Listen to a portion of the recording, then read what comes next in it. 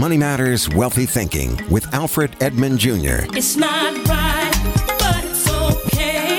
I'm gonna make it anyway. Welcome to Money Matters Wealthy Thinking. I'm your host, Alfred Edmond Jr. Credit cards are marketed as tools of convenience. You know, why carry around all that cash? It's also marketed as a means of getting something for nothing. You know, discounts and rewards points. But we all know the truth. Using credit cards is about instant gratification.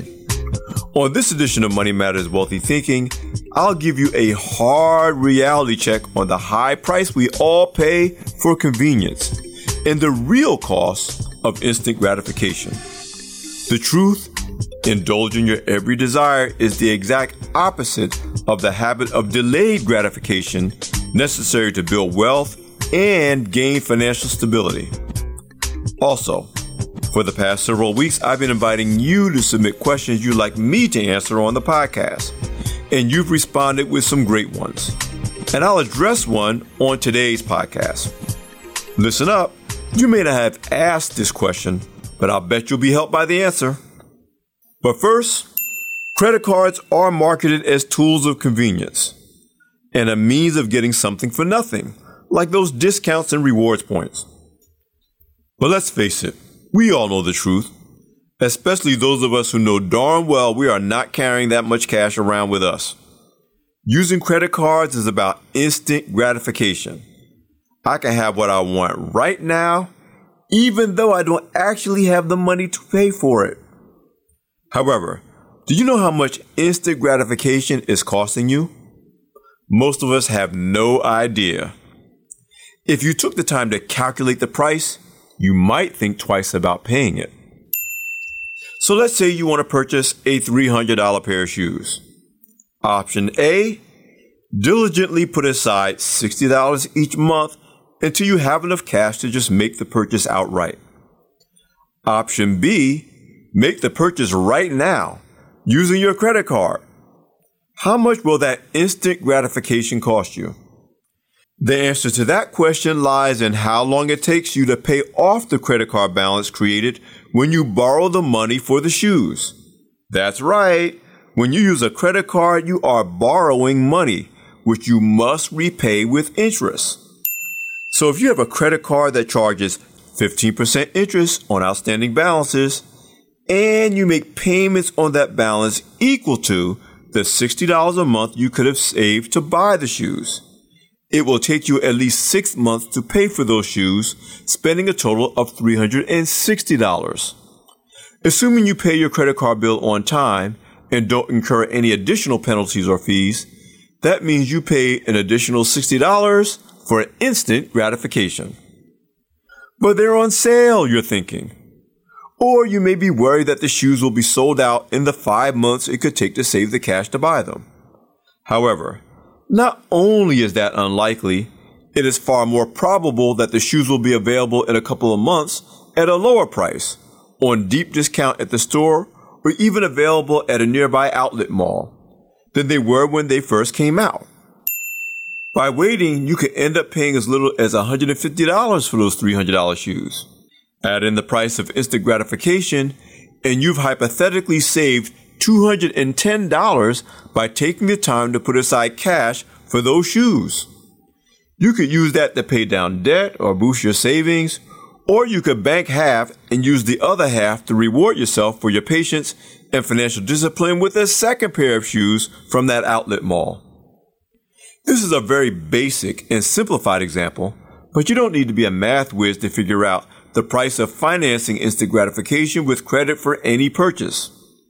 Now multiply that by the dozens of times you probably swipe that credit card, borrowing money at interest every month. There are lots of great online calculators that will tell you how much interest you will ultimately pay on a credit card balance, depending on how long you take to pay it. Or better yet, get a credit card debt payoff app on your smartphone so you can do the math right on the spot, in the store, before you make a purchase. Here's my point. Pursuing financial freedom and wealth for your life means doing everything you can to avoid paying for instant gratification. Delayed gratification, diligent savings, and disciplined spending are the keys to improving your finances and getting you on the path to financial freedom. You're listening to Money Matters Wealthy Thinking. I'm Alfred Edmond Jr. We'll be back in a moment. It's not right, but it's okay. Support for Money Matters Wealthy Thinking and the following message come from State Farm, who knows that many Americans struggle with their finances and most have never been taught how to manage them. Starting today, State Farm wants to change that by giving people the tools, help, and education they need to take control of their money, putting financial well-being within the reach of everyone. Now you can find out more at letstarttoday.com. State Farm, here to help life go right. Welcome back to Money Matters Wealthy Thinking. I'm Alfred Edmond Jr. Each week I've been inviting you, the listeners, to submit questions you'd like me to answer on the podcast. I recently received a great question from Crystal in Connecticut. I'm finally at the stage of my life where I think I need to have a financial planner to help me achieve my goals. How do I find the right one? This is a great question. One of the most important steps you can make in handling your money matters is hiring a pro to help you set and achieve your financial goals. A good financial planner can be an invaluable asset to your wealth building efforts, but be prepared to do what it takes to find the right pro for your needs. Start with getting referrals from friends, relatives, and associates. Once word gets around that you are looking for help managing your money, there will be plenty of people lining up to help you. Then, to separate the pretenders from the contenders, take the following steps. Check for their professional credentials. Don't just accept any combination of letters after their name. Look for the hard-to-get acronyms, especially CFP for Certified Financial Planners. That means it requires testing and ongoing education to get it and maintain it. Other certifications may also be valid, but you want to check to make sure they didn't just pay a fee to add fancy-sounding letters after their name. Then, check all candidates' track records with FINRA.org. That's F-I, N as in Nancy, R-A.org, as well as SEC.gov to see if any regulatory actions have been taken against them. Check with NASAA.org to make sure they are registered with your state securities department, and check for complaints against them. Now, once you've narrowed it down to at least 3 possible candidates, interview them.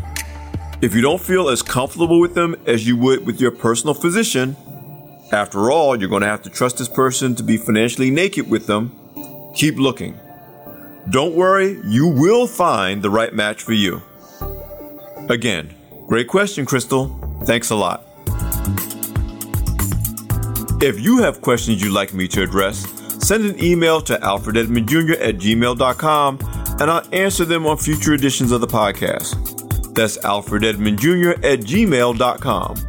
Or you can follow and direct message me on Instagram or Twitter @Alfred Edmond Jr. This is Alfred Edmond Jr. with Money Matters Wealthy Thinking. Be sure to check out my latest free ebook, Buy Love, Get Trouble, Sell Love, Get Screwed, How Decisions in Pursuit of Sex, Love, and Relationships Impact Your Career, Business, and Financial Success at grownzone.com/Buy Love, Get Trouble. And don't forget to subscribe to Money Matters Wealthy Thinking on iTunes, Google Play, SoundCloud, Stitcher, or any other podcast directory. If you like what you hear, leave a 5-star review. I'm Alfred Edmond Jr. at AURN.com. Thanks for listening. Come back for more next week. Money Matters Wealthy Thinking, a product of American Urban Radio Networks.